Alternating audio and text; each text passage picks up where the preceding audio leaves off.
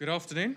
Welcome to the Cato Institute. My name's Ryan Bourne, and I'm I occupy the R. Evan Shaft Chair for the Public Understanding of Economics here at Cato. I'm delighted to host this book forum for my former colleague and good friend, Dr. Steve Davies.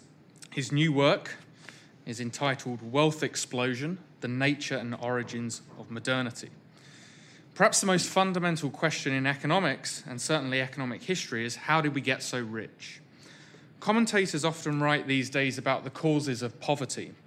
But the truth is, for the vast majority of the population, poverty was the state we found ourselves in for thousands of years prior to the takeoff in living standards seen from the mid-18th century. Now, that fact throws up all sorts of interesting historical questions. How is the world fundamentally different today than that faced by our ancestors? Is it just the wealth or something bigger? Was the Great Takeoff something that accelerated as part of a longer-term trend, or did it arise out of the specific conditions present 250 years ago? Why did this transformation begin and endure first in Northwest Europe and not elsewhere or in other periods? And might modernity be a mere aberration? Can this relatively modern dynamic endure? In this broad but very accessible book, Steve explores all of those questions and more, drawing on debates from historians and economists, and examining the surprising, fundamental, and continuing processes of innovation and transformation that have produced the world that we live in today. I'm sure this event will be an illuminating précis, but I urge you also to buy the book and enjoy it for yourselves. To introduce our speakers, Steve is currently the head of education at the Institute of Economic Affairs in London. Previously, he was Programme Officer at the Institute for Humane Studies at George Mason University. He has authored several books, including Empiricism and History, and he was co-editor, of the Dictionary of Conservative and Libertarian Thought. As someone who's worked with Steve, he's definitely the sort of guy you'd want on your pub quiz or trivia team, and he's a seemingly exhaustive knowledge of most subjects one can possibly discuss. And for the past 5 years or so, Steve has been outlining a thesis for there being a fundamental political realignment underway, something that now seems incredibly prescient given recent political changes on both sides of the Atlantic. To comment on Steve's work, and then for the broader discussion, I'm also delighted today to welcome the distinguished sociologist, political scientist, and historian Dr. Jack Goldstone back to Cato. Dr. Goldstone occupies the Virginia and John Hazel Chair of Public Policy at George Mason University and is a global fellow of the Woodrow Wilson International Center. He is the author of Revolution and Rebellion in the Early Modern World, which was awarded the 1993 Distinguished Scholarly Research Award of the American Sociological Association. Perhaps most pertinently for today's discussion, he authored Why Europe? The Rise of the West in World History, which explores several of the important questions that Steve considers in his work. Dr. Goldstone has published 9 other books, as well as over 100 research articles on topics in politics, social movements, democratization, and long-term social change. So today, Dr. Davies will open us up for 20 to 25 minutes before Dr. Goldstone will comment for about 10 to 15 minutes. And then I'll try and open it up for as much time as possible to questions from you guys at the floor. So welcome to Cato again, and I hope you enjoy today's event.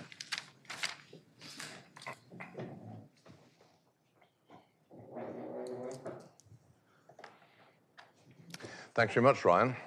Well, I'm delighted to be here, and it's very appropriate, and I'm very glad that I should be speaking here at the Cato Institute, because actually Cato did a major part in supporting me in the research and work that led to my writing this book.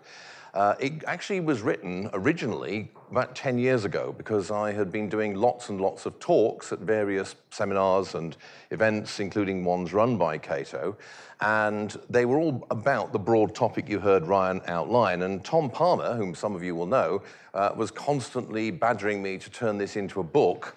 And eventually I said, yes, I'll do it. And David Bowes and Cato very kindly supported me in this, partly by arranging funding from the Earhart Foundation, which enabled me to take a year off work, have a year's sabbatical, basically, to do the research. I have to say that during the course of doing the research, I actually changed my mind about a couple of pretty important things, which is always a good sign, really. I discovered that opinions I had were actually not supported by the evidence when I looked more deeply, so I changed the way I thought. I'm afraid I had a bit of trouble with my publishers. I was being told by one publisher that the book was too academic and by another one that it wasn't academic enough. And things were in a kind of state of limbo for quite a while until my colleague at the IEA, Philip Booth, recommended me to the current publisher, John Spears. I recommend his list, by the way, it's extremely good. And he then sort of commissioned me to revise the book and submit it. And so, fortunately, as I say, it's come out. I have got another book coming out, by the way, from the same publisher this September called The Streetwise Guide to the Devil, which reflects another interest of mine. However, Ryan did a pretty good job there of setting out what, if it is, really like, is the explanandum, the thing I'm trying to explain, the thing I'm trying to address, the question of what is it that makes the modern world different and why does the modern world appear when and where it does rather than appear at some other time and place. Now, it's worth emphasizing just how different the modern world is from the world of our ancestors. If you look at things like not only wealth, but also other things like urbanization, the role of women, the existence, or rather in the modern world, non-existence of widespread slavery, you become aware that the modern world is different not only from the immediately pre-modern world, but from pretty much all of human history. What becomes striking is the degree to which, at a certain elementary level, there's a kind of continuity across thousands of years of pre-modern history. And then there's a quite sudden and abrupt change in well, relatively abrupt, speaking historically, that is, beginning in about 1760, 1770, which has been continuing ever since. Now, the most obvious example of this is the one that Ryan alluded to, which is poverty. If you look at the living standards of the average Italian peasant in the time of Julius Caesar, and you compare them to the living standards of the average Italian peasant in the 1790s, they're not that much different. The second one does have tomatoes, which the Roman peasant did not have, but in many other ways, their life is very much the same. They're living in the same kind of way. If you look at the course of human history, there's very little sustained rise in living standards, if any. At the same time, also, certain other things are constant. It's very, very difficult to have more than 10% of your population living in towns and cities. Yet in 1851, Britain becomes the first society anywhere in the course of human history to have more than half its population living in towns and cities. The United Nations revealed that a few years ago, for the first time ever in human history, more than 50% of the world's population lives in large cities. These are radical, revolutionary changes. And so you have to understand that, the degree to which there's a kind of severe discontinuity between the world we live in and the world of our ancestors and the experience that they had, their way they lived their daily life. The only two really comparable divisions in human history are the advent of agriculture in the Fertile Crescent and the discovery of complex tools about 50,000 years ago. Now, the question really, which I suppose is my starting point, is why did this not happen sooner? Because if you think that innovation, dynamic economic growth, and all the rest of it are the product of voluntary human trade and interaction, exchange, relationships, trade, business, commerce, these have been around in human history forever. So why did it take so long for this transformative process to begin? Why did it not start at a different time and place sooner? Now, there are a number of episodes in the past where you can see the kind of intimations or first signs of that kind of modern transformation. Efflorescences, as Dr. Goldstone has called them in one of his books. So you could point to, for example, the Abbasid Caliphate in the Middle East in the 8th century, the lands around the Mediterranean, the Roman world, in the 2nd century AD. The biggest single example of this is China during the 12th and 13th centuries under the Song dynasty. Song China had an economy, a technology that was as advanced as that found in Western Europe in 1750. So the question then is, well, why didn't it keep going? Because that's what you find. In all of these previous episodes of sustained innovation and growth, what happens is that the growth just doesn't keep going. It either peters out or it is actively suppressed. Now, how and why does that happen? My thesis essentially is that there are two things which hold it back. The first is that our ancestors are living in a Malthusian world, and a world of rigid scarcity where the great majority of the population are living on the edge of subsistence and where there are very hard natural resource constraints on what human beings can do. Our ancestors respond to this by creating all kinds of institutions, some formal, like guilds, for example, or crop rotation systems, others informal at the level of norms and rules, which prohibit various kinds of activities and insist upon certain social practices happening. Now, the aim of these is to give people security, but one of their effects is to check innovation, because innovation is risky. Most innovations do not work, and they use up scarce resources. And if you're living, for example, one harvest failure away from starving, you don't want one of your neighbors using half of their seed stock on some kind of experimental farming activity, because it probably won't work, and that's some really valuable resources gone, and that might make the difference between getting through the next winter or not. The other thing is that rulers all over the world, the people who own not the means of production, but the means of predation, the people who control deadly force, they have a strong incentive most times in most places to discourage innovation. Why? Well, in a sense, it's obvious. They're at the top of the pile. Why would you want things to change if you're at the top of the heap? Sure, if your kingdom becomes richer, it means more rent for you, and you can, have more fancy palaces or whatever it is you like. But to the extent that a middle class starts to appear, to the extent that your urban population and your peasant class become more affluent, they become more difficult to control. And the actual innovative process itself, which leads to the economic growth, simply leads people to question authority in a quite radical way. That in turn feeds the innovation, of course. And so elites, historically, very often deliberately stop change. China is the classic case, and I have a whole chapter on China in the book, talking about how the Ming dynasty that comes to power in 1368 systematically and consciously and deliberately reverses the dynamic, innovative society that had grown up under the previous Chinese dynasty, the Song. So those are the two things. So the question is, throughout most of history, those two factors lead to any kind of movement towards the kind of dynamism that features the modern world being either suffocated by the various kind of social constraints or deliberately killed in the cradle, you might say, by action by the elites. So why does this not happen in Europe in the 18th century? That's the kind of core question of the book, really. Now, there are a number of explanations which I disagree with.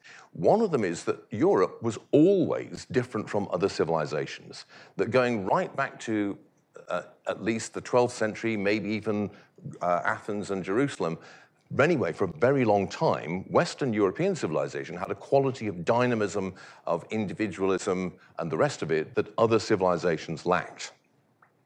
There are two big problems with that kind of explanation. And this is the kind of explanation, by the way, which I originally believed in, but which I came to see was false when I did the more detailed research. The first is that if these things are always there, why does it take so long for them to have an effect? If medieval civilization has the same qualities of individualism and the rest of it that lead to rapid innovation from the 18th century onwards, why does it not have that effect at an earlier date? There has to be some other factor that you need to refer to. The other thing is that, quite simply, the facts do not stack up. If you look at the kind of institutions that people talk about, things like double-entry bookkeeping, organized firms, things of that sort, they are found in other parts of the world, in China, the Middle East, and India. They're not only found in Europe. And in fact, for most of its history, Europe is pretty much on a footing with the other major world civilizations, and in economic terms, really, it's a marginal place, it's a backwater. The real hub of the world economy for most of human history is the Indian Ocean and the lands around the Indian Ocean. which includes the South and East China Seas. That is why the Portuguese are desperate to get into the Indian Ocean. They want to get a share of the action that's going on in that part of the world and get a bit of the profits of the great trade, and also cut out their Venetian competitors who, along with the Ottomans, have cut them off from the Indian Ocean trade. You don't find Indian or Middle Eastern traders who are desperately trying to get into the Atlantic. Even as late as the end of the 18th century, the Atlantic trade is much less valuable in terms of the value of the goods traded than is the trade to China and India. And so essentially, it's not the case that until the 18th century there's anything particularly different about Europe, although I will argue in a moment that the real change that makes it different thereafter happens about 100 years earlier.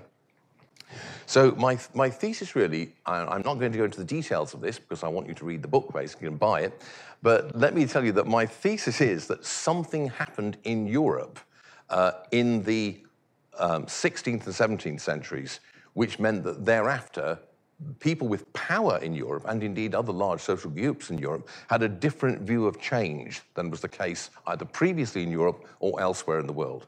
It's to do, I argue, with the way that the gunpowder revolution, the revolution in warfare that takes place all over the world in the 15th, 16th centuries, had a different result in Europe to what it did elsewhere. Everywhere else, it leads to the appearance of large hegemonic empires. So the Middle East goes from having many, many very unstable states to being controlled by just two large states, Safavid Iran and, of course, the larger one, the Ottoman Empire. Russia goes from being made up of about 14 to 20 states to being just a single empire, as it's remained ever since. India is united by the Mughals. China was always united, but becomes even more centralized than before. In Europe, this does not happen. For contingent reasons, I believe, purely accidental reasons, the obvious candidate for hegemonic power in Europe, which is Habsburg Spain, does not achieve that status. Not for lack of trying. Charles V and particularly Philip II are aiming to create a universal empire, as one of his contemporaries called it, but they don't succeed, mainly because they're unable to defeat their extremely stubborn Dutch subjects. Never get into an argument with a Dutchman, by the way. You may think they're very nice, polite, friendly people, but they're also incredibly strong-willed, as Philip found out. And the result is that Europe becomes divided into a number of competing states. And the rulers of those states have very strong incentives to innovate. Because they're in competition with other states, they have to mobilize lots and lots of resources in order to keep up in the competition, because it's largely military at that point. And if you don't innovate, well, you end up like Poland. You end up being eaten up by your neighbors, because as you probably know, Poland is actually partitioned 3 times in the 1790s, disappears. Now, at the end of the 18th century, something happens. This is that the world becomes, by the standards of the time, quite severely overpopulated. World population has pretty much doubled between the 1690s and the 1770s. Chinese population slightly more than doubled, population of Europe just about doubled. The only part of the world that isn't seeing population growth at that time is Africa, for reasons that we don't really understand. Everywhere else, a number of things, most notably the potato, believe it or not, have led to a significant growth in world population. But by the time you get to the end of the 18th century, this is starting to push up against the limits of what the system can support. And in places like China in particular, you start to get very severe land hunger, increasing problems of rural overpopulation, starvation, the breakdown of rural agricultural systems and the like. And all over the world, this leads to a whole succession of major popular rebellions at the end of the 18th, start of the 19th century. So you obviously have these all around the Atlantic. There's the French Revolution, there's the American Revolution, there's all the revolutions in the Spanish Empire, but there's also massive slave revolts all across the Caribbean. There are huge uprisings in southern and western China, major trouble in India and in the Middle East at the same time. Now, the elites in Western Europe respond to this in a different way, and they respond to it in a way that means that by encouraging innovation and by ensuring that that innovation does not stop, they actually sweep away many of the traditional social institutions like guilds and the rest that had inhibited innovative, dynamic economic and other behavior. At the same time, also, a large social constituency for change becomes clearly established in Europe at this time and in North America as well. And what you then have is a period between roughly 1790 and 1860 in which there's a knockdown, drag-out fight between the liberals, broadly speaking, who want change and who want to free up society to allow greater individual initiative, more dynamism, and the conservatives, the term invented at about the same time, who want to preserve the ancien regime and to put a lid on all of this new dynamic innovation. And they lose the argument. It's basically decisively won by the liberal side. And that's why the process doesn't stop. And after 1860, roughly, it starts to accelerate. So the rate of economic growth up to about 1860 is quite low by modern standards. But after 1860, it starts to accelerate quite sharply. Now, this is all a thesis about history, but I submit also that, like all accounts of history, it has major implications for today, for the way we view where we are and understand our own position in history, and also for what we might think about trends and developments in the world today. So the first thing I would say is that we tend to think of ourselves as being inhabitants of something called Western civilization. And there's a common notion that the spread of modernity means the spread of the West, of Western civilization. I reject that idea. What I think is the case is this. The modern world is so different from the past, and the transformation has been so profound that in a very real sense, we are no longer living in Western civilization. Classical Western civilization, the civilization of the classical Christian West, with its inheritance from the earlier civilization of the ancient Greeks and Romans, I think that basically became a dead tradition or memory at some point between roughly the 1890s and the 1950s. We are living in a new civilization, which happens to have originally grown out of the West, but which is no longer really Western. If you want to use a rather gruesome metaphor, if any of you have seen the film Alien, you'll remember how the alien grows inside the body of the spaceman and then bursts out of it. And I think, in a way, that's what has happened with Western civilization and the modern world that we now live in. It developed initially in Western civilization, but it then, in a way, not just transformed it, but destroyed it. Something similar is happening with the other major surviving old world civilizations. We may see a global civilization appear, or it may be that we will have a number of different modern civilizations which draw upon the inheritances of the various old ones, but which are distinct and different from all of them. Secondly, though, this kind of process does not take place without a fight. If you look at the history of the last 200 years, what you find everywhere is an argument like the one that took place in Europe between pro and anti-modernity forces. This is particularly acute at the moment in the Islamic world, but you see it elsewhere as well. And what is extraordinary is how the arguments made by the anti-modernists are always the same, and they constantly repeat. It's that the modern world is impious, it creates a way of living which is inhumane. It undermines respect for higher principles. It encourages selfish obsession with physical well-being and money grubbing. It undermines the proper relations of the sexes. This is the kind of argument that is made constantly. And so that debate is still a very live one in many parts of the world. It's not even finally put to bed in the West, heaven help us.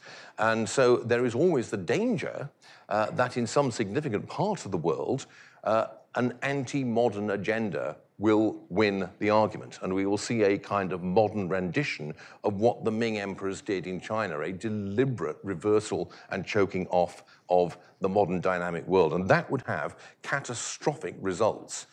We have a population at the moment of 7 billion people worldwide.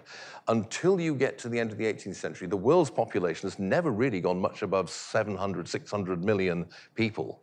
And that's because that is the most that the pre-modern economy can actually support. Now, we might be able to support maybe 1 to, at the very most, 2 billion people, but you can do the maths. If we do not have the kind of modern world we do, there's no way we can support the kind of population we now have, never mind about the standards of living. So that's another thing to think about what is going on in many parts of the world today and the revival or persistence of arguments which would have us roll back modernity or stop it.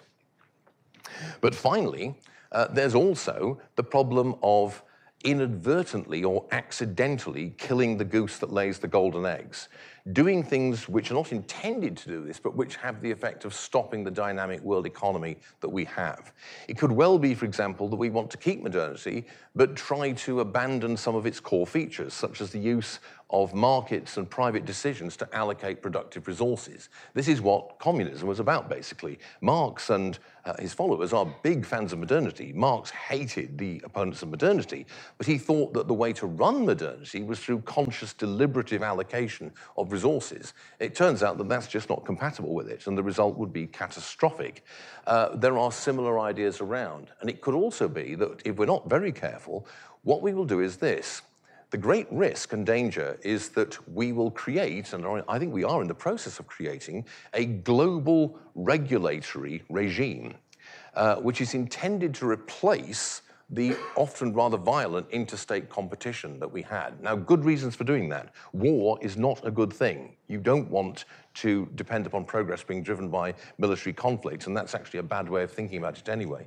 But the danger is that we create a kind of global regime which inadvertently, or maybe even deliberately, through adoption of things like the precautionary principle, restricts and chokes off innovation in the way that it got choked off in earlier periods of history.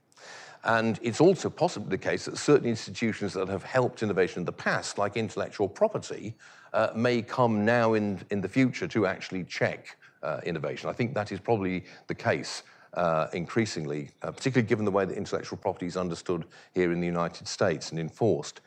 And I think in many ways that is the most risky prospect in front of us at the moment. The chance that without really intending to, we'll create a kind of web of rules and institutions which will work in the same way as those moral economy institutions that I described earlier, and which will also change the incentives facing people with power and make them once again go back to their default setting of being hostile to innovation and wanting to stop it.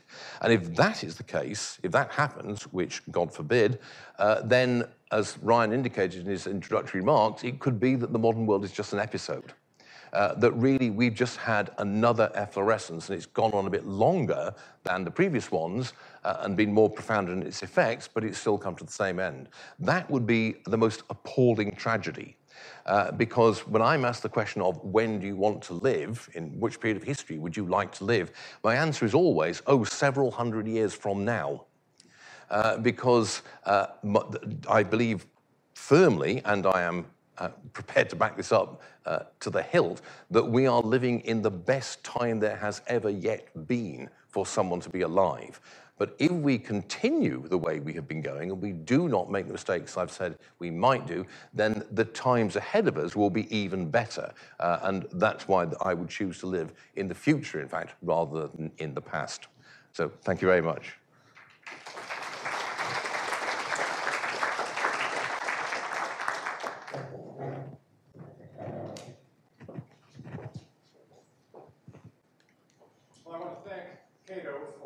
Me to comment, and Stephen for laying out such a rich argument. The book is excellent. I do urge you to get it. It tackles this challenging problem of what is the world like that we're living in, how did we get here, where do we go? I'm going to focus on just the where are we and where are we going to go, because I do think it's worth reflecting on the truth that although we are infinitely wealthier than past civilizations, that we have had a wealth explosion, it's not true that we've had a similar explosion in happiness, contentment, and security. And so if we want to understand what's the nature of the world, what is it that we value in it, where have we come, and where do we go, we need to think of it in terms of human needs, not just in terms of material gains.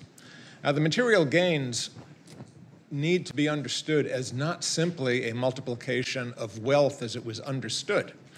That is, prior to 1800, wealth was not what people focused on so much. That is, philosophers wanted to design a virtuous society. Political leaders wanted to increase the power of their realm. They wanted to compete more effectively with other monarchs and competitors. Wealth was a means to that, but wealth was limited. There was only so many castles you could build. No matter how wealthy you were, it wouldn't cure your diseases. It wouldn't let you preserve the harvest for more than 2 or 3 seasons before the rot and the rats took it away. There were enormous limitations. The fastest anyone could travel was the speed of a galloping horse. The fastest you could shoot a projectile would be from a crude gunpowder cannon or rifle. What we can do now exceeds the imagination of anyone who lived before 1800. If I want to travel, I can essentially get on a magic carpet that we call an airplane and go from Washington to San Francisco in 5 or 6 hours, as opposed to spending 2 weeks trying to take a carriage across the muddy rivers and mountains. We light with electrical lighting, LEDs now, having superseded light bulbs. And none of us wants for enormous variety and quantity of food. This is a totally different world than we lived in before, a world of scarcity, as Stephen said. But while we have banished scarcity, we have not banished competition, particularly for status. We have not banished various kinds of insecurity and anxiety. And we have not created general universal happiness, which was the goal of the 18th century philosophers once they realized that there was a chance that this scarcity was in the process of being overcome by a variety of technical, scientific advances in agriculture and manufacturing. Why is it that we are still struggling, in a sense, to be happy? Why are we still fighting wars, competing with each other, worried about whether our children will live better or worse lives, worried about whether we will get jobs? The answer is we have superseded many of the material constraints on previous societies, but we are still social beings. We still depend on society for the management of our lives and for the understanding of who we are. Our identity matters to us. What our family thinks of us matters to us. What other people beyond our family think of us matters. Some of us are concerned about building a legacy. Some of us are simply concerned about achieving private dreams and goals. One thing that accompanied this wealth explosion and was just as unique and remarkable was the spread of the idea that every human being mattered, that every human being was entitled to freedom and dignity. That was an absurd thought prior to the 18th century. I don't know how many of you saw the Game of Thrones finale episode, but there's one point where the great lords of Westeros are trying to choose the next king. And someone proposes, well, since the people will be greatly affected by who's the next king, maybe the people should be given some role in choosing. And this was laughed off as ridiculous. You know, may as well let horses decide where they would ride, may as well let hounds decide who they would hunt. It was just a crazy idea.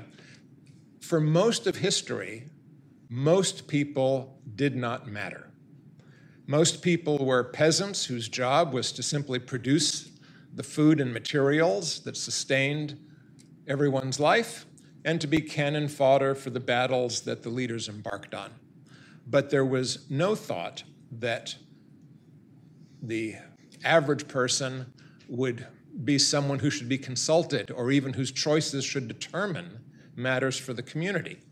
Now, there were exceptions, to be sure, and this is where the Western tradition really was unique, because as far back as ancient Greece, there was this innovative idea of active citizenship.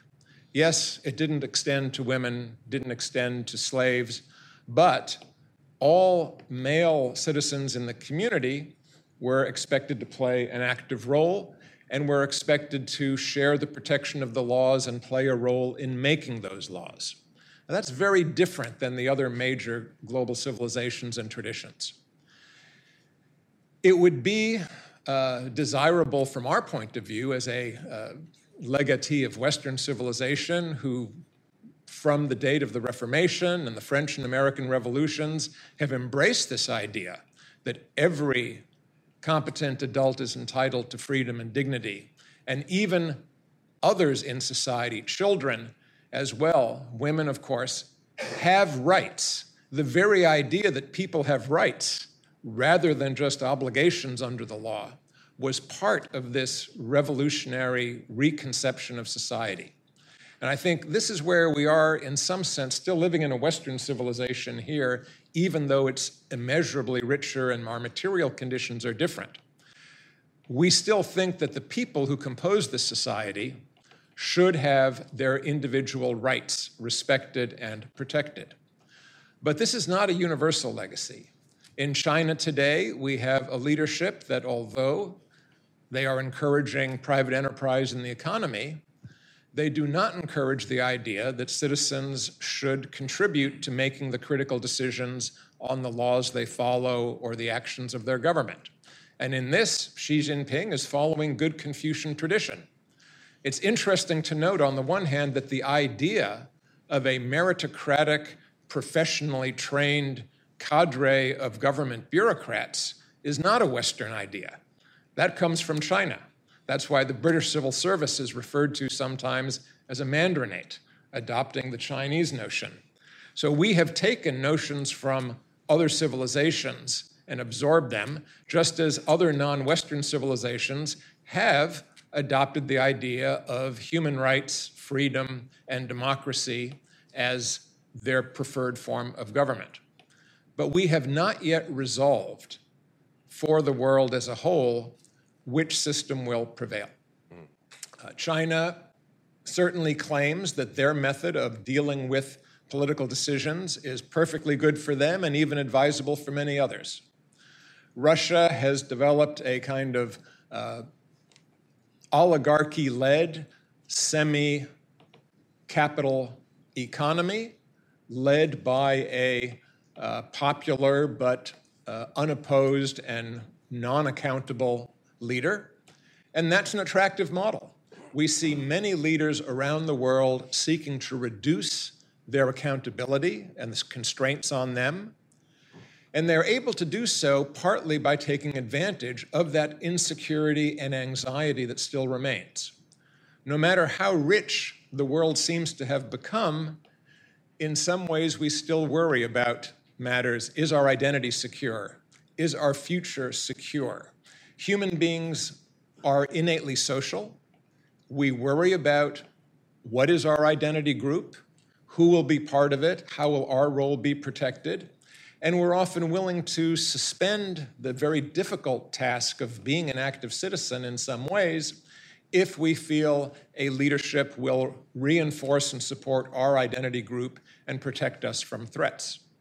And indeed, one could argue that the leadership in Russia and China is probably more popular today than the leadership in most of the Western democracies of Western Europe and North America. It's not just that they are unopposed, they are actually popularly supported and believed in. So I'll simply close by saying I think that Stephen is absolutely right. We should be grateful and realize we live in a time of unprecedented prosperity. It is based on the acceptance and embrace of innovation. It is based on a continual striving to improve the conditions of life in the belief, which is novel in itself, that that improvement is continually possible and within our reach. But at the same time, we are also fighting an ideological battle between the Enlightenment idea that every person's beliefs have value, every person's life and dignity has value, versus the more traditional legacy of authority, which was both dominant in Europe between the fall of the Roman Empire and the French Revolution, and has been dominant in most of the world through history, that it is more effective and more secure to have a government in which only the few chosen by some method, it may be heredity, it may be past achievement, it may be some type of meritocratic system, but the alternative view is that only some limited few should have full rights. only some limited few should make decisions for everyone else.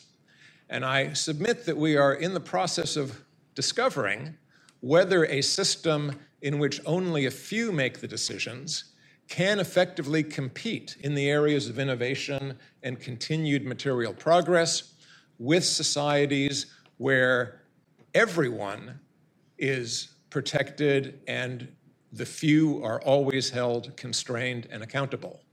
This, I think, is going to be the challenge that determines whether we develop one global civilization and what that civilization will look like.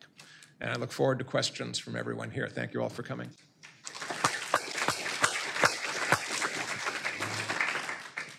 Well, thank you, Steve. Thank you, Jack. We've got plenty of time for Q&A. Just as a few housekeeping rules on this, if you please wait to be called upon, we have got microphones coming around towards you, so everyone in the room and audience who are watching online can hear you. And if you could announce your name and affiliation at the start of the question, that would be most welcome as well. So yes, the gentleman with the hat at the front.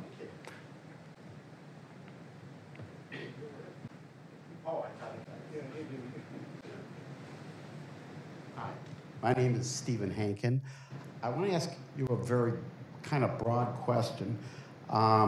Deirdre McCloskey has written this, volume of books, The Bourgeois Virtues. Yeah. Basically, I want to know, do you think you're in agreement with her? Does it support what both of you are saying? Or do you really think you're just saying somewhat the same thing? I broadly agree with her, but not fully. There is a difference between this. I know her quite well, so she's well aware of this. For those of you who haven't read Deirdre's very large books, she argues that the modern world, the great enrichment, as she calls it, comes about mainly because of a cultural change, a change in the way that business, commerce, and economic life is viewed. And in particular, the idea, getting ground, initially with the Dutch, latterly with other people, that the career of commerce and business is virtuous and dignified. Now, the phenomenon she describes, I think, is a real one. And it doesn't just happen in Europe, by the way. It also happens in Japan with something called Chunindo, which appears under the Tokugawa shoguns in the early 18th century. And it's a very important one because one of the things that Jack mentioned is that in the modern world, we have the idea of universal human rights and dignity as opposed to unequal status for people. And another part of that division, if you will, is over the question of how important is physical wealth. Now, you might think, who is going to be crazy enough to say, well, we don't want people to be better off economically. But actually, yeah, there are people like that. So in World War I, Werner Sombart, German economic historian, one of the really bad guys, by the way, he had a book called Handler und Helden, Merchants and Heroes, in which he argued that the Great War was a Glaubenskrieg, a war of values between the corrupt, effete, money-grubbing, selfish, bourgeois values of the British and the French, and the stern warrior martial virtues of the Prussian. And the reason why he thought the Prussians were the cool guys was they were only concerned with honor, whereas the British were concerned with their pocketbooks and making themselves more physically comfortable, comfortismus, as he called it. So I think Deirdre's onto something. This is a very important phenomenon. Where I disagree is that she makes this the major cause of all the changes. And I just don't think that important as this phenomenon is, it bears that explanatory weight. So I think that it's part of the process of change, actually, but I think the actual ultimate cause or enabler of that change is something else. Okay, we'll take the next question. So yes, this gentleman at the front. Dan Lieberman. One thing you didn't get into was the Renaissance. That during the Renaissance, the Arabs had translated the Greek into Latin, and also there was a movement of the science and mathematics of the Arabs into European civilization, and that coupled with the Reformation allowed a whole new way of thinking and adaptation to a more scientific way. That's one question. And the other from Mr. Goldstein, there are certain things that vital decisions that have to be made in the future: global warming, the environmental damage, ecological damage, the scarcity. Do you think that these decisions are going to have to be made, since they have to be made very quick, will have to be made more by autocratic methods than by what we call democratic methods? So I think we have two separate questions. I'll go ahead on that. Autocratic decision-making is attractive in times of great stress. That's why Greeks, Romans, and even the United States in times of war has given great power to rulers and generals. But those decisions don't tend to be lasting unless they win over a majority of the people to accept them as desirable. So coping with our current climate problem, you could have certain solutions by executive order. They could be overturned 2 or 4 years later. What we need is a process that arrives at some consensus on things that will be done. Fortunately, I do think that the price signals we're getting on what will happen with solar power are saying it's going to get cheaper and cheaper. Batteries are going to get cheaper and cheaper. Instead of shipping oil around the world, we'll be shipping low-cost lithium batteries that have stored solar power from solar areas. I think we will be able to avoid species extinction. What I don't think we'll be able to avoid is a considerable amount of grief and suffering. One of the other things I could have mentioned is that our great wealth has not brought us wisdom. So the societies that experienced World War I and World War II, as well as the Great Depression in between, were far materially wealthier than any previous society. But they were not wiser, and because they had greater destructive power, they were able to inflict suffering of a greater magnitude than we had seen. We may inflict suffering of a great magnitude upon ourselves again if we're not able to make decisions in a timely fashion. But human beings are very resilient. You could tell Europeans in the middle of World War I or even World War II, when they're living in dictatorship, genocide, and war, a couple of decades from now, you'll be more peaceful and prosperous than you can imagine. I think we may have huge struggles in the next 2 decades, but I'm fairly confident that 4 or 5 decades from now, humans again will have more prosperity and security than they can imagine. Yeah. I'll also say quickly about that. I think we do face quite severe challenges. I do mention briefly en passant towards the end of the book, because I don't have time to develop it, that we do face, I think, a pretty severe energy supply problem at the moment. We are facing an increasingly acute constraint in terms of supplies of energy at a reasonable price, to do with what they call the EROE ratio, the energy return over energy invested ratio. However, the question is, what do you do about that? Now, the obvious temptation is to go for the idea that, well, what you want is to cut through all this complicated, messy debate stuff and just have one person make the decisions. Actually, all of the evidence is that that is a recipe for disaster, because the chances are that that person will get it wrong. And what is actually much more effective is to have decentralized decision-making, to lots and lots of experimentation, lots and lots of trial and error. That's the way you're more likely to actually come up with solutions to problems of that kind. Another thing also is it's widely believed at the moment that the way to solve problems like that is to put them in the hands of smart people. And something I've written about is that the idea that the world would be fine if only really smart people were in charge is utterly wrong. Having smart people in charge is usually a recipe for disaster. You do not want smart people in charge because smart people overestimate how much they know and how much ability they have to control the world. What you want in charge is people with good judgment, which is not the same thing. I think the history of the Defense Department here in the US in the Vietnam War is a classic example of what happens when you have the best and the brightest in charge. So like Jack, I am quite confident that in the long run, if we allow the process of spontaneous discovery and order to take place, we will come up with technologies that will get, like, such as super batteries, that will get us through that problem. What we should avoid is talk about things like the precautionary principle or having some kind of top-down control and decision-making. I think that would actually be the way to make sure that we do not resolve those problems or address them effectively. Just on that point, do both of you worry that quite often some of the political voices who are loudest about the climate change problem that we face seem to have almost fused ideologically with the more kind of Malthusian anti-development, anti-innovation forces that one sees in politics today? To some degree, yeah. I think there are two, you need to distinguish, there are two kinds of environmentalist politics at the moment. There are environmentalists who I would call the sane ones, who want to keep the modern world, but think that we need to shift the way we do things quite significantly. I'm not necessarily in disagreement with that. I tend to just disagree about how we should do it. But on the other hand, there are a more extreme minority, but vocal minority position, which is that, well, actually, the whole of modernity was a big mistake. We should not have done it. Or even the really extreme minority that actually having farming and civilization was a big mistake. We should go back to being hunter-gatherers, basically. I mean, this is crazy stuff. Unfortunately, I don't think that that is ever going to command a majority in a democratic society. The problem is if it becomes captured by those ideas, captured an elite that has power. I think there's no danger if we rely upon decentralized decision-making like democracy, but I can see that kind of ideology having a very damaging effect in an autocratic regime. Great. Let's try and get some questions from a variety of geographical places. So we'll go for the gentleman up there.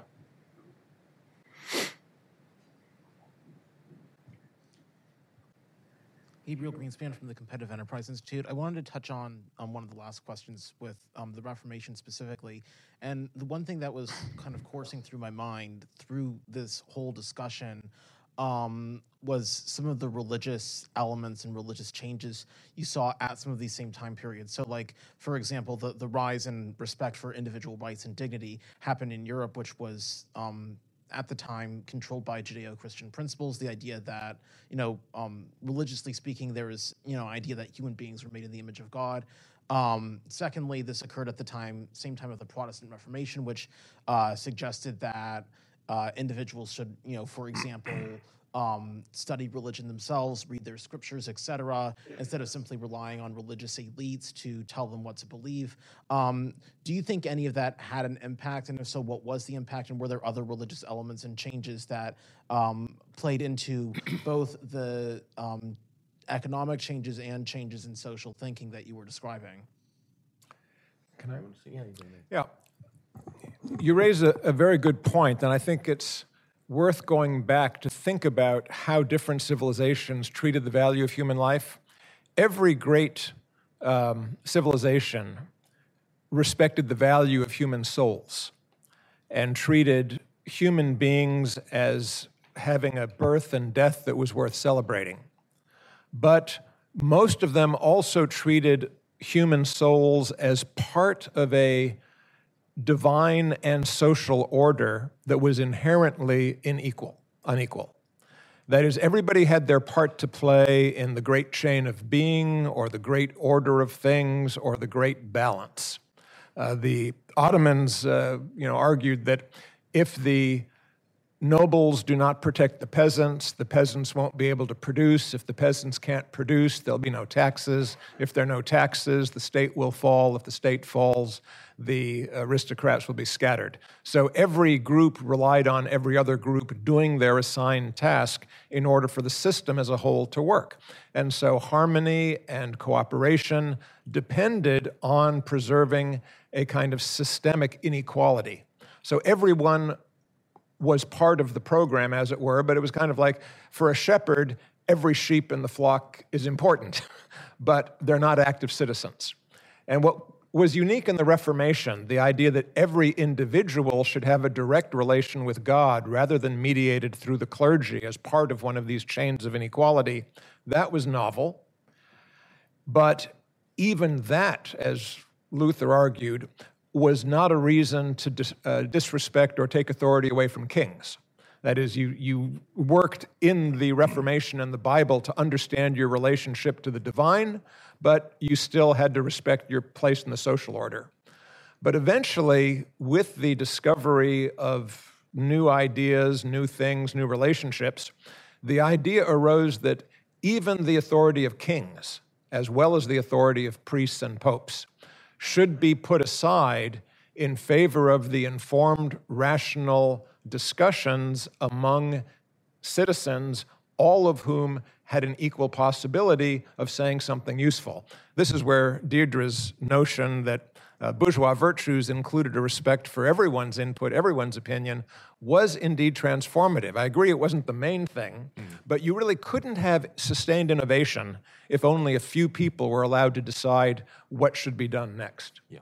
And so religion as a regulator of social order was for most of history a great maintainer of severe inequality. Only recently has both religion and the ability of people to choose their religion and how they practice become part of a fabric of inequality and individual freedom. Yeah, I agree completely with that. And if I could just add a gloss to what Jack's just said. Medieval Christianity, the world of Dante and so on, is very much as he describes it. And then the Protestant Reformation is this huge shock. But it's worth pointing out that the mainstream of Protestantism, Luther, Calvin, the Anglicans, they are frantically trying to put the genie back in the bottle. They're trying to keep a lid on all this, basically. It's the far-out extremists, the Anabaptists, the Quakers, the Unitarians in particular, who are the ones who push the kind of individualism and free thinking argument to its limits. So I think that a lot of what we see in the modern world, in the sense that Jack's talking about, it comes from that extreme radical fringe of Protestantism. That's where John Locke is, for example. He sort of outs himself after his death as a Unitarian. He did not want to admit to that while he was alive, by the way, because he would almost certainly have ended up in prison, if not executed, had he done so. But posthumously, he does come out as that. So I think that's what's going on there. As Jack says, this is a big transformative change, but it takes place slightly later. Right, next question. We go for the gentleman in the middle with the green shirt.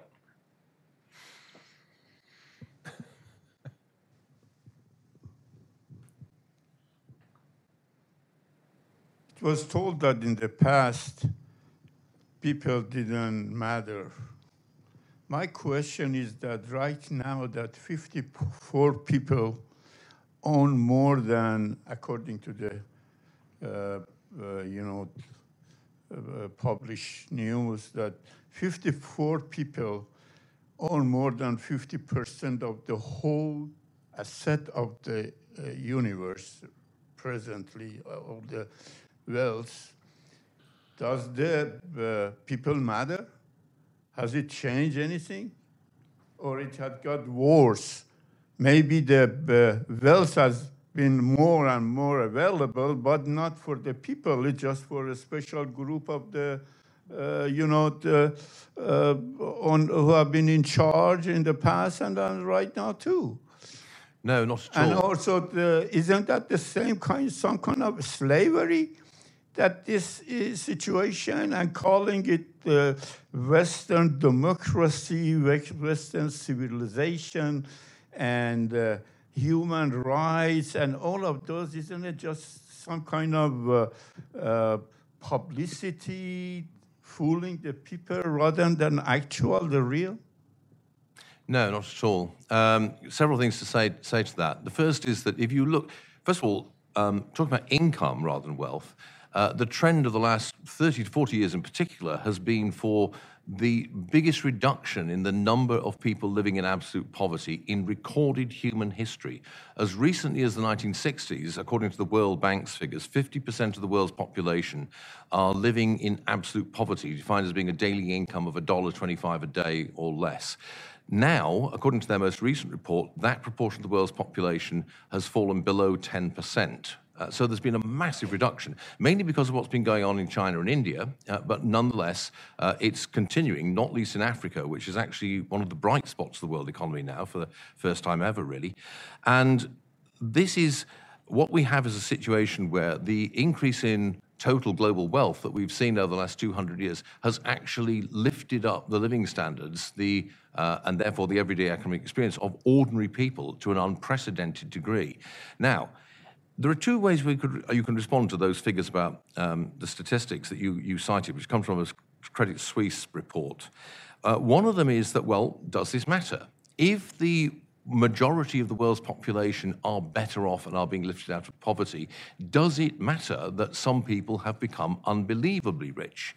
And I would submit that, since I'm not a pure egalitarian, no, it does not. It will only matter, but this is a serious point, if that marked concentration of wealth translates into political power. Now, I agree that is a problem, but I don't think the inequality of wealth per se is a problem. And I have to say also that actually that figure is basically based on faulty statistics. The report, there is a marked inequality, but it's nothing like as big as that figure suggests, actually, because that figure is quoting net wealth. That brings you up to some truly bizarre conclusions, which is that, for example, most Americans under the age of 30 are in the poorest 10% of the world's population because they typically have large debts from things like college tuition. If you look at lifetime earnings, you don't find anything like that. Similarly, you come up with the conclusion that China, somehow virtually all of China's population is in the middle of the global wealth range, which again is simply not the case.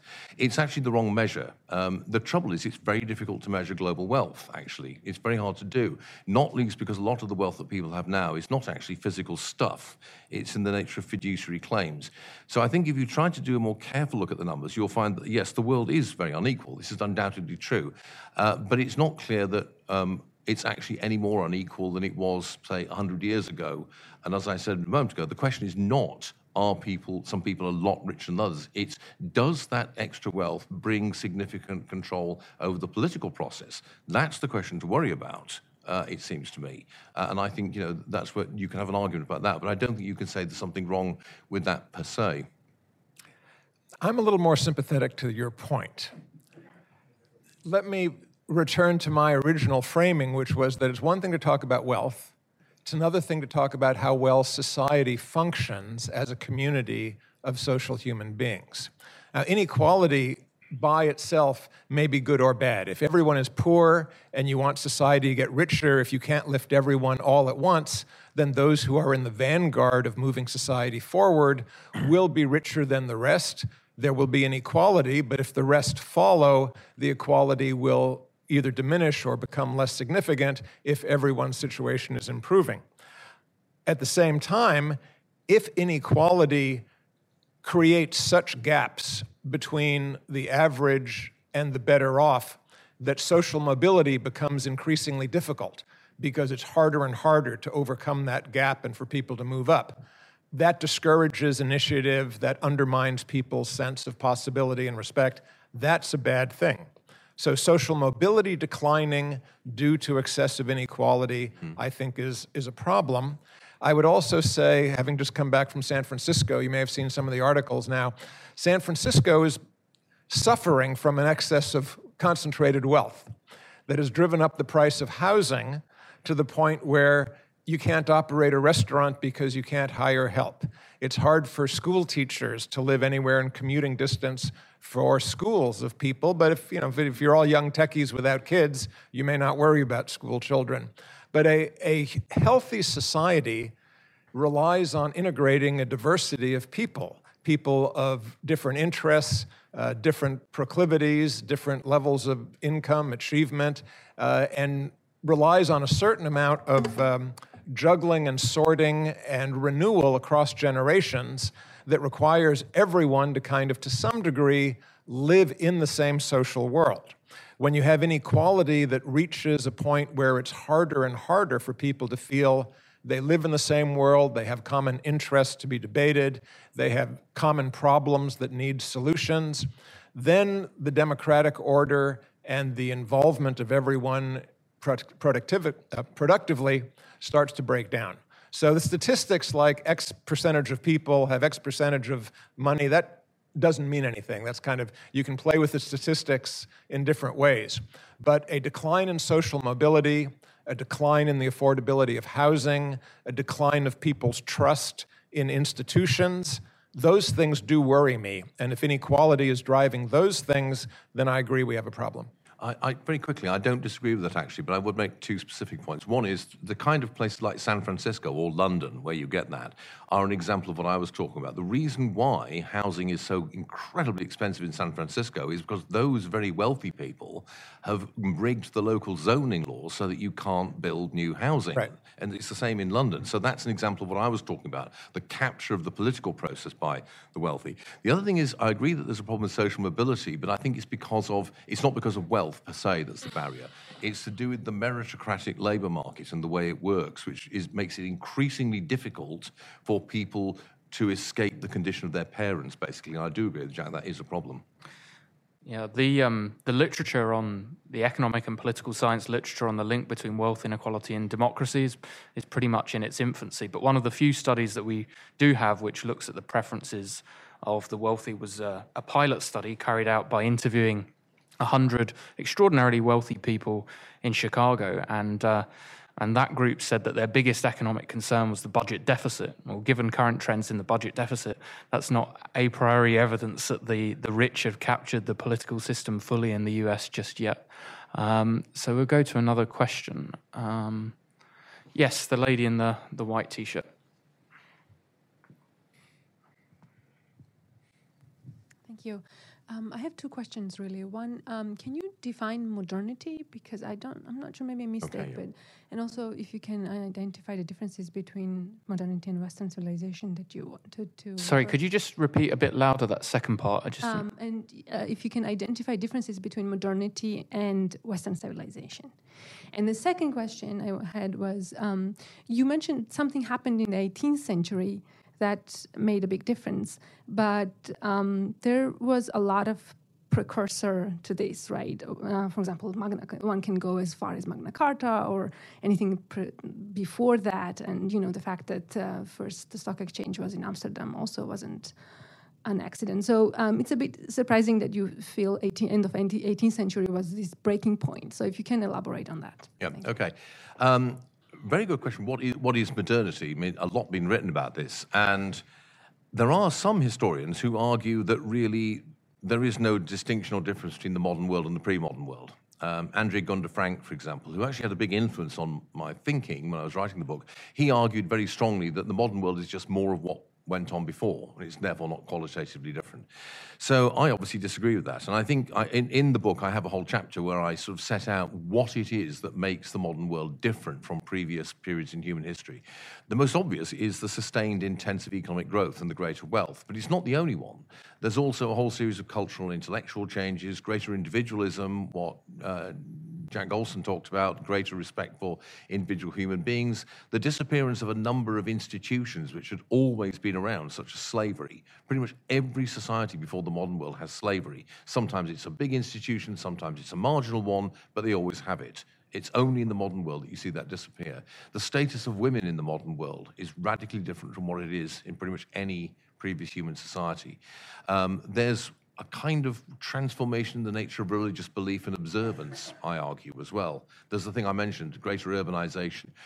That's what modernity is, really. Modernity is that condition and state of affairs, and also the process that brings it about, sustained innovation. Now, what about Western civilization? Well, very quickly, to me, a civilization is ultimately and finally a body of commonly understood codes and cultural meanings, which find expression in various physical and human forms.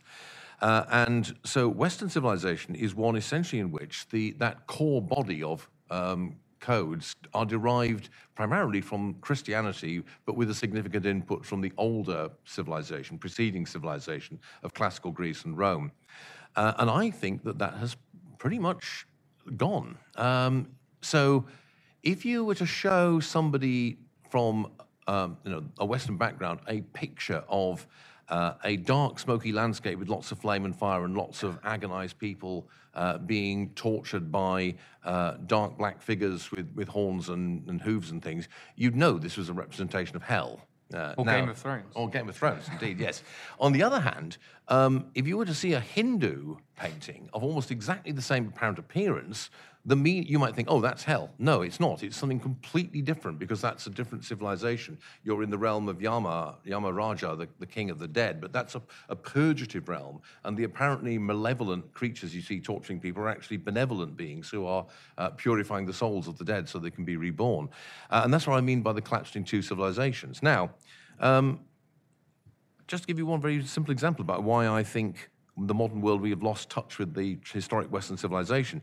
You'll often read people saying, oh, the writing's on the wall for X or something. 2 generations ago, certainly 3 generations ago, everyone would have known that that was an allusion to the book of Daniel and Belshazzar's feast. I submit to you that in Western Europe today, I don't know about the United States, less than 10% of the population would know what that meant. There's been a kind of radical loss of memory in that sense, I think. And that's why I think that we're in a new and different civilization to the one we were in before. Maybe, actually, interestingly, less true in the United States than in other parts of the world. And what about that second question, that actually there were things, sorry, I should address that. The thing is, yes, there are. What you're talking about there is things like the growth of constitutional government, which is a very important aspect of the history of medieval Europe. The growth of institutional legal constraints on the power of rulers, Magna Carta being the first of many. The Golden Bull of Hungary, a whole bunch of Polish statutes, Fueros of Aragon, lots of them. The thing is, though, that those don't last, actually. Most of them, England is actually a bit unusual in that those things survive there when they do not survive in other parts of Europe because of the rise of absolutism in the early modern period, although there are these odd survivals elsewhere. But the thing is, that's to do with politics. Now, I'm not downgrading the importance of that. I think that constitutional government is one of the great human social innovations and discoveries, and it's very important. But it's not combined, typically, with an idea of universal human rights and dignity until the 18th century. That's the sort of crucial extra element. And also, as I say, that very tradition of constitutional government actually goes into recession across most of Europe in the 16th, 17th centuries. It's only really in the Dutch Republic and Britain that it survives. Okay, next questions. Do you go for the gentleman on the alleyway there? Ed Rivera, you mentioned earlier sort of this idea of periods where you have growth and you have sustainable economic development, and then it sort of disappears. And often I associate this with sort of a recession from one's neighbors, withdrawing into oneself, a hermit period. So I was curious to what extent you think the current sustainable development going on in the world and why it's lasted so long is because it's harder and harder for countries to be able to do that. With current globalization and interconnectedness, you have neighbors possibly even aggressively knocking on your door, hey, open up China and take this opium sort of feeling. Yeah. So I was wondering to what extent you think that carries the weight, or to what extent you might think it's other factors. Yeah, I agree with that. I think that is an important part of what's going on, in the sense that it makes the kind of deliberate reversal of innovation that you see in Ming China much more difficult. Because you're part of a globally interconnected system. There are examples of countries that try that tactic during the 19th century and subsequently. Madagascar, for example, under the last ruling monarch of the old Marina dynasty that ruled the island, the empire, they tried to do that, to deliberately prevent the importation of new technology, to cut Madagascar off from the world trade system. Well, it didn't work, not least because it attracted the attentions of the French, of course. Who probably invade and conquer the place. But also it was just breaking down anyway. And similarly, Japan tries that for a long time, although actually Tokugawa Japan is an extremely dynamic society, very much so. But again, it tries to cut itself off from the rest of the world, but it can't do it. So yes, I think you're quite right about that. It is much more difficult to do than it used to be. Yes, gentleman at the front. Just here. James Sang, you mentioned that good ideas that were very helpful in the past can become bad ideas, and you used the idea of IP. Yeah. Is that a singular phenomenon, or are we sitting today on a collection of bad ideas, good ideas that aren't really that good in today's context? You want to just jump into that? Look, some people, for most of history, democracy was considered a bad idea. And it was kind of refined to the notion of a republic that was a representative democracy in order to make it bearable. We are sitting on a lot of bad ideas, to be sure, and the whole point of having the Enlightenment belief that rational debate and evidential testing must be continuously done without privileged position for anyone is to discard all the bad ideas that constantly come up. An authoritarian regime is much more efficient, and living under a benign dictatorship is generally easier than under a always chaotic, always demanding democracy where you have to kind of keep up with the news and participate in elections and so on. But the problem with a authoritarian regime is that when the leader makes a mistake, if no force can point that out in a convincing way or constrain or reverse it, then you're committed to that mistake for the duration of that ruler's time in power. Yeah. And that is I think history generally shows, that's the bigger risk, because a bad idea clung to can be massively destructive, whereas a lot of bad ideas that are tried and then discarded can be survived. Yeah, I agree with that. I mean, here's the thing, we can't anticipate what's going to happen. It may be that the pace of climate change will lead to faster sea level rise than we expect. It may lead to less. It may be that the revival of nationalism will lead to turning all the smart, innovative foreigners away from the United States, or it may be just a passing thing and then we'll open up again. It's very hard to tell. What's important is the ability to adjust to what actually occurs. I mean, I think the biggest single example of an idea that might have been arguably a good idea in the past, but is clearly not now, is classic interstate competition, because it plays a key role in my argument. But I think the problem is that the modern technology has now made it unbelievably destructive. And so that would be a classic example of maybe a not bad idea anyway that has now become a disastrously bad idea. So, there are plenty of others. I mean, you could argue meritocracies in that category, although I happen to think that's a bad idea from the start. But you could argue that that's an example of that. Yes, right at the back. Cato colleague.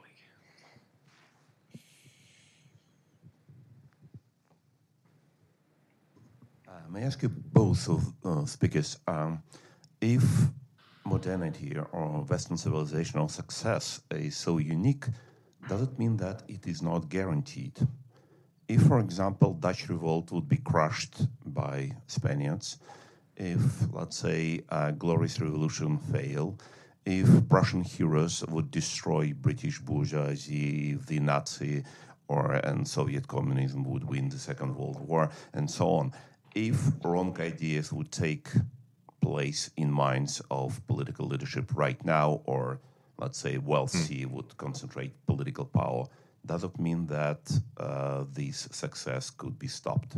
Would you agree or disagree with that? I agree completely with that. That's one of my major themes. I mean, I think, first of all, yes, that just because something has been going for a long time doesn't mean it's going to go on forever. Something could arrest it or check it. But also, part of my major argument is that actually this breakthrough that happens is contingent. It happened because of things that were chance events. I think my own particular thing is that the crucial period actually is the very end of the 16th century, and it's the failure of the Spanish monarchy of the Habsburgs, Philip II, to defeat the Dutch, that is the sort of critical event. Had he defeated the Dutch, he would probably have gone on to become the hegemonic power in Europe. But a few purely fluky things stopped this happening.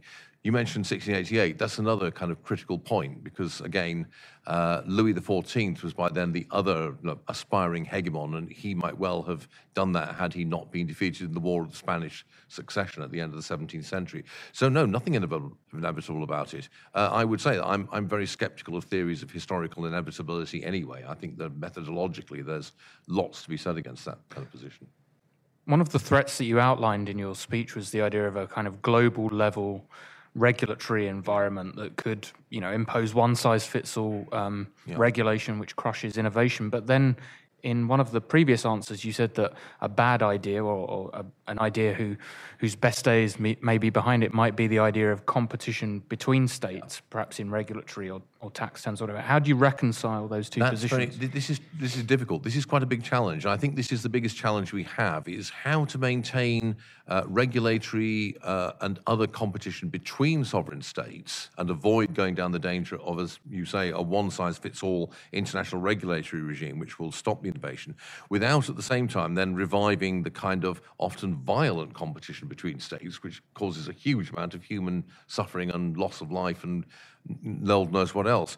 So that's the challenge. I tend to think that the way forward, wherever possible, is to break up larger political units into smaller ones. That's why I favour things like Scottish independence, and not just on the basis that we should get shot at the Scots. The argument is that basically smaller governments are more and more likely to be better run than larger ones, but also at the global macro level of world order, a world made up of city-states or very small states is actually much more likely to be marked by competitiveness. The problem at the moment is we have a number of what you might call regulatory rule setters, the United States, the European Union, China in particular, to some extent Japan, and it's very, very hard to pursue an independent regulatory policy without aligning yourself with one of those regimes. So a much more multipolar, fragmented world, I think, is the way to go. That's a difficulty that our country is currently experiencing, extricating itself from the European Union. Yes, this gentleman here.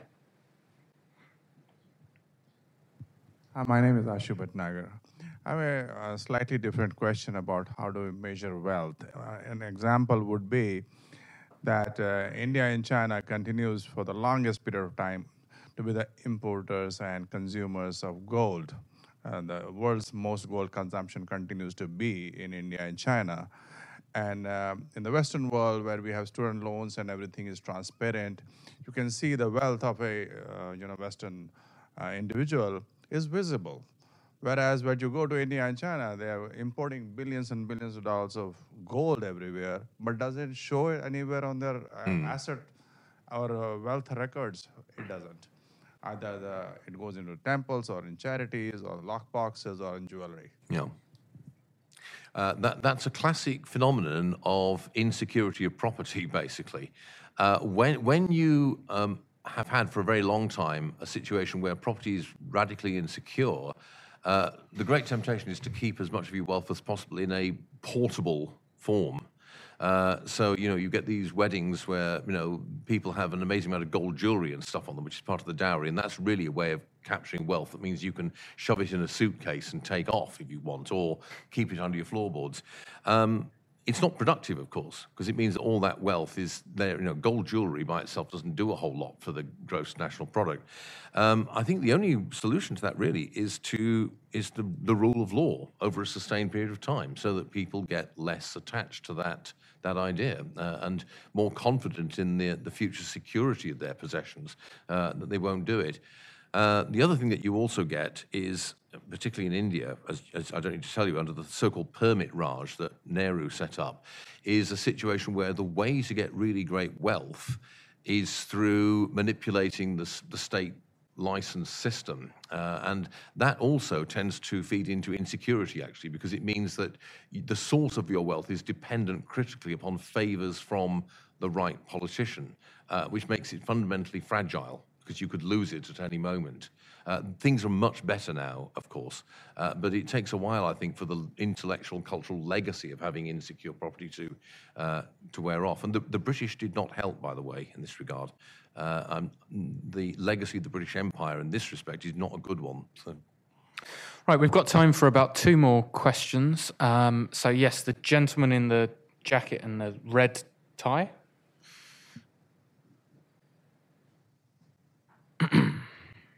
Yes, John Mueller from Cato and from Ohio State.